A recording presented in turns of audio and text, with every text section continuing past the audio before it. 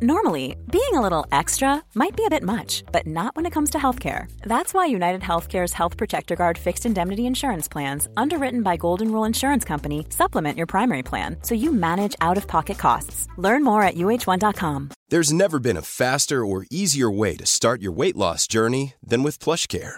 PlushCare accepts most insurance plans and gives you online access to board-certified physicians who can prescribe FDA-approved weight loss medications like Wegovy and Zepbound for those who qualify.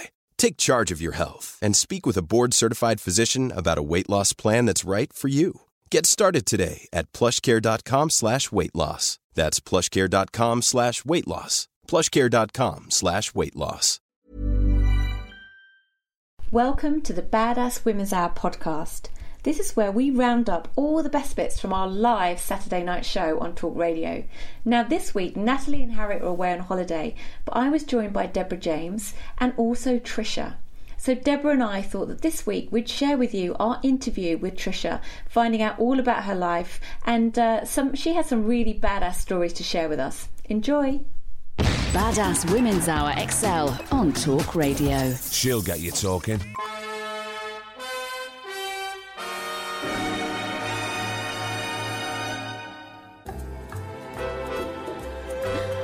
Welcome back to the Badass Women's Hour XL here on Talk Radio. My name's Emma Sexton, and we've got some interesting music. That was This Is Your Life music, because my usual co-hosts, Natalie Campbell and Harriet Minter, went on holiday, but I drafted in a couple of legends. The first legend is Deborah James, aka Bow Babe. Legend? Not legend. You are a legend? No, I like that. Bow Babe is a But then legend. the second legend is Trisha Goddard. And thanks for joining us on the show this week, Trisha. because of the music. I know, but we thought we can't have a legend that is Trisha on the show without giving some time to have a proper chat with you, Trisha. Mm-hmm. So we're going to use this next segment to find out a bit more about you, because I don't know about you, Deborah. I but can't wait. The vicious look on her face. Vicious. Wait. I think I grew up with you, Trisha, not literally, not in your house. I but just remember you appearing on TV with the Trisha Show and loving that. Yes. But what I want to know is, how did you get to having your own headline show on British TV? Because you sort of came out of nowhere for me, really, and I just think that's an amazing, badass achievement. But what's the background? What was the build-up to you getting the Trisha Show? Oh my gosh, I've done many things. I was in an all-girl band. I was a hovercraft. You didn't grow up in the hostess. UK, right? Yeah. You did? Mainly in the sometime in Tanzania, in East Africa, and then in Norfolk, which may or may not be in the UK. Where were you born? I was born in Hackney. Were you? So you were a Hackney Hackney girl originally. Straight up, Hackney girl. darling, straight up. Trouble and strife. Yeah. And my parents, or the people who brought me up, my mother and the man I thought was my dad. My mum was West Indian, Windrush. Came over to help the National Health Service. And my dad was also a nurse, so both psych nurses. And dad was white and mum was black. Except dad turned out not to be my dad, but that's another story. I had there were four of us, and so myself, and then my three half-sisters. And I only just realised Dad said that when he was looking for accommodation for him and Mum, he was obliged to tell people that his wife was coloured, and so was turned away from many places. And eventually it was he told me this, he said it was a Jewish person. The Jewish were really good to us because I suppose Jewish people in that time had felt persecution themselves. But eventually, when I was 5, we went to Central East Africa. What was what made the move to go to Central East Africa? A bit Mosquito Coast. My dad was very adventurous, had travelled a lot when he'd been in the army and thank God he did. It was a fantastic childhood. You know, when we came back to England, we were incredulous that kids cried when they fell over. Because this was Africa of the early 60s. We used to wear hair ribbons in our hair in case one of us got bitten by a snake. And my youngest, now my late sister... What would the hair ribbons do? For a tourniquet. We were taught how to do tourniquets. Oh, see, it was like a carry, like a... Yeah, you wore hair ribbons in your hair. And Winnie, my youngest sister, got bitten by a snake, and I knew what to do. I would have been, 5 or 6.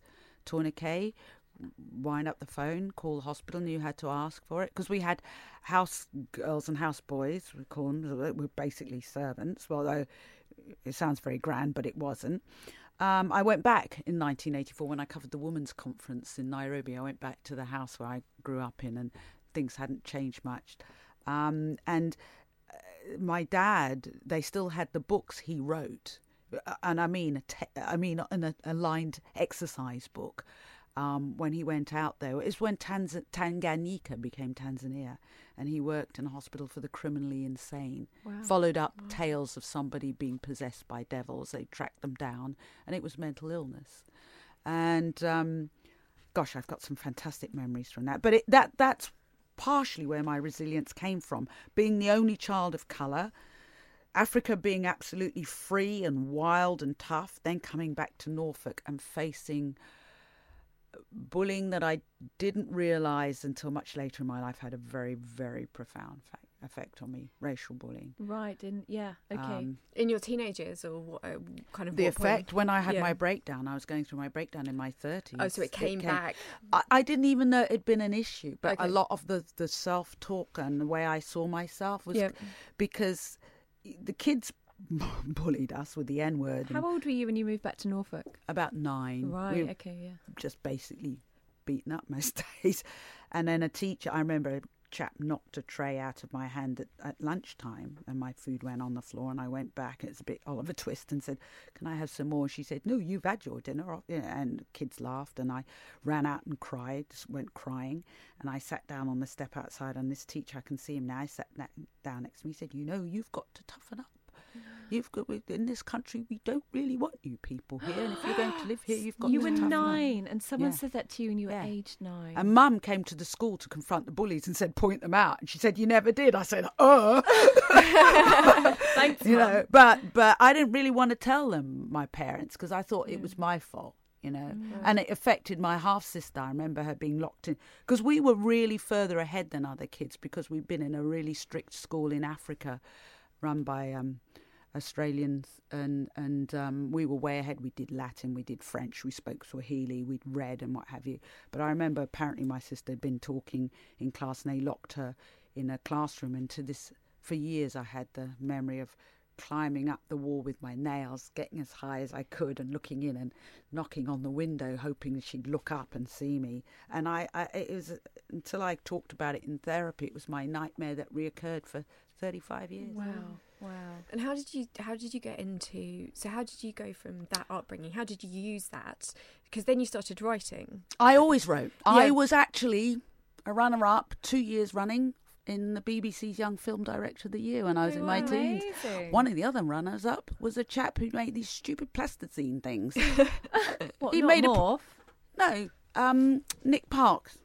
Oh, really? And we met at something at Buckingham Palace, and we went to John Craven and said, "Hello, we were both runners-up." And he said, "In Young Film Director of the Year." And he said, "Well," he said, "Yes." And he said, "Wow." And we said, "Who won that year?" And he said, "I don't know." We said, "Exactly." I always made films. It was my dream. It was my dream. And I remember saying that to Mum once and saying I'd never be able to do it. And she took me out. It was snowing. And I was hassling her. And she said, "You see that snow there? Nobody tread in that snow." She pushed me. "Now you tread in that snow." And that's always, I told my daughters that. Just because no one's trodden in the snow doesn't Wow, mean to what a say good you little can't be the lesson, yeah. first. I like that analogy. Yeah. Yeah. So you went from wanting to make films. I always did. Never thought I could. Didn't go to university. Working class kids did not go to university. My friends did. I was at a very posh, great school. Just did loads of jobs. Air hostess, hovercraft hostess, got sick at sea. Air hostess based in the Middle East, loved it. Always doing my writing. Eventually I ended up in Australia. I did a course where I was taught by Kate Adie. And she said to me, "Have you ever thought of being in front of the camera?" I said, "No, don't be silly." And I did. But in Australia, I was the first person of colour ever in their history of television to be on TV, which I didn't realise Wow, that until I is- got KKK written on my door. Did you really? No, well, not just all the shock jocks were. It went mad. But I've been called worse. You know, it wasn't. You know, But So you're on TV in Australia then? I got headhunted by Anglia Television because when my second marriage broke up, hard to keep count. I'd come back to England and gone around with my tape to 2 places and then gave up. I was so depressed, and somebody gave it to somebody. I had my own production company in Australia and did my own show, a health and social welfare talk show in Australia. Somebody saw the tape. When Vanessa left, they contacted me. Vanessa Feltz? Vanessa Feltz. I landed on the Friday, had the weekend. Luckily, Monday was bank holiday, August 31st.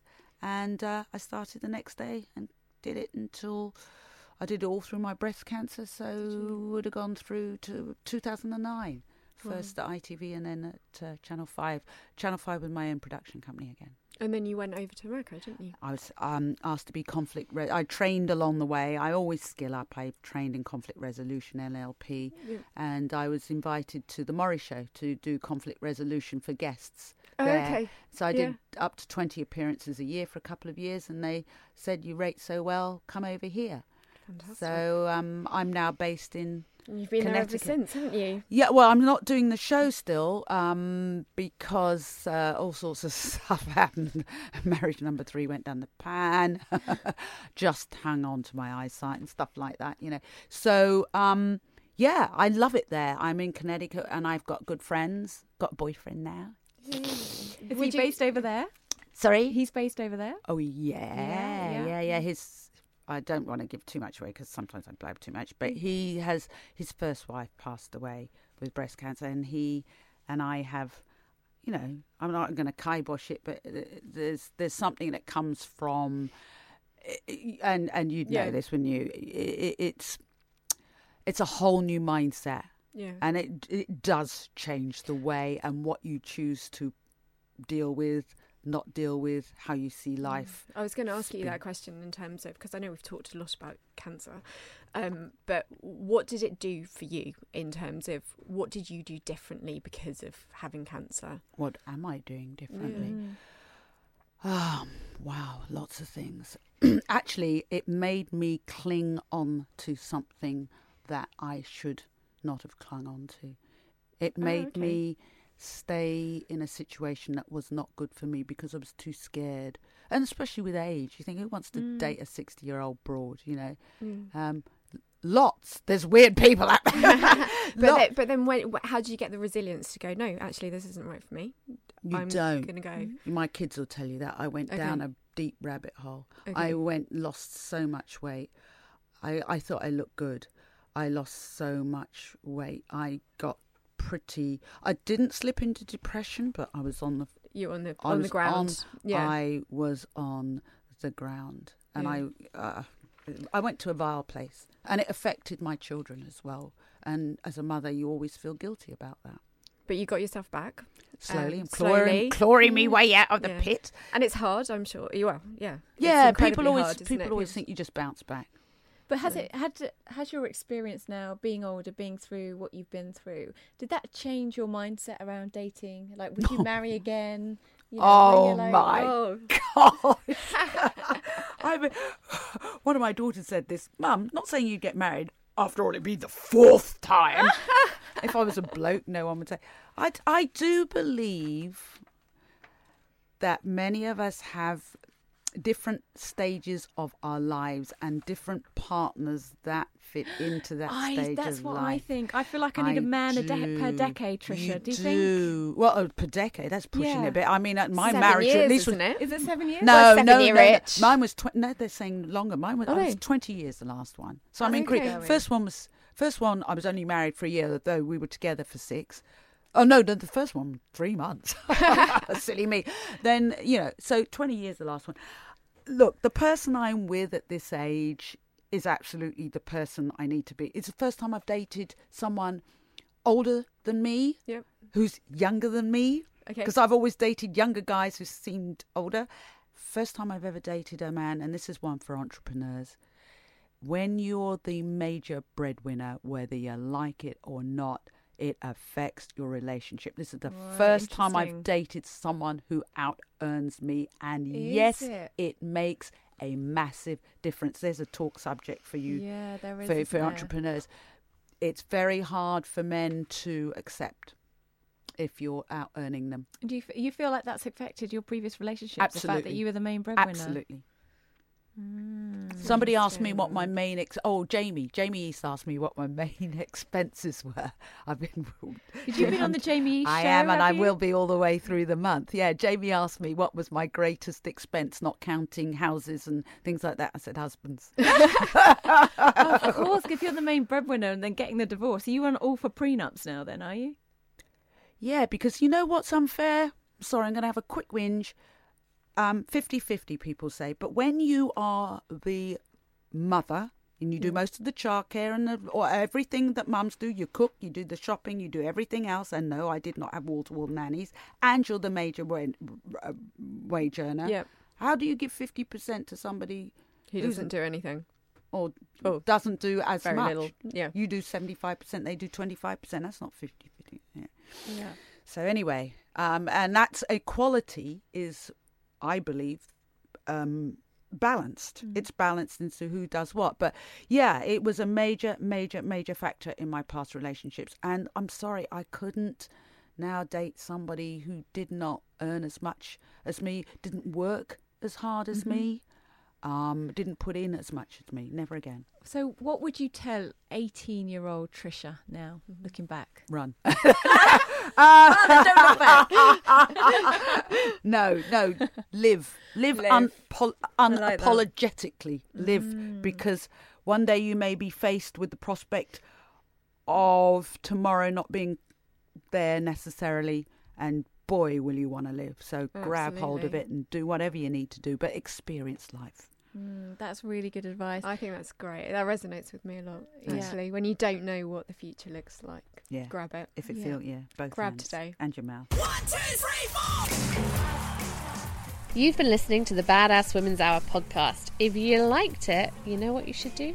Subscribe. Then we'll be in your ears every single week. You could also rate and review us. A little 5 stars makes us happier than anything. Or a lot of 5 stars. Or a lot. Come talk to us at Badass Women's Hour HR. Tell us what you loved, and we'll see you next week. Even when we're on a budget, we still deserve nice things. Quince is a place to scoop up stunning high-end goods for 50 to 80% less than similar brands. They have buttery soft cashmere sweaters starting at $50, luxurious Italian leather bags, and so much more. Plus, Quince only works with factories that use safe, ethical, and responsible manufacturing. Get the high-end goods you'll love without the high price tag with Quince. Go to quince.com/style for free shipping and 365-day returns. Hey, folks, I'm Mark Maron from the WTF Podcast, and this episode is brought to you by Kleenex Ultra Soft Tissues, your ally to help tackle your allergy symptoms this season. I love the change of seasons, but nobody loves pollen and all those other things floating in the air that make you sneeze during this nice weather. Kleenex Ultra Soft Tissues are hypoallergenic and allergist approved, so fight back against watery eyes and runny noses without worrying about irritating your skin. For this allergy season, grab Kleenex and face allergies head on. Planning for your next trip? Elevate your travel style with Quince. Quince has all the jet-setting essentials you'll want for your next getaway, like European linen, premium luggage options, buttery soft Italian leather bags, and so much more. And is all priced at 50 to 80% less than similar brands. Plus, Quince only works with factories that use safe and ethical manufacturing practices. Pack your bags with high-quality essentials you'll be wearing for vacations to come with Quince. Go to quince.com/pack for free shipping and 365-day returns.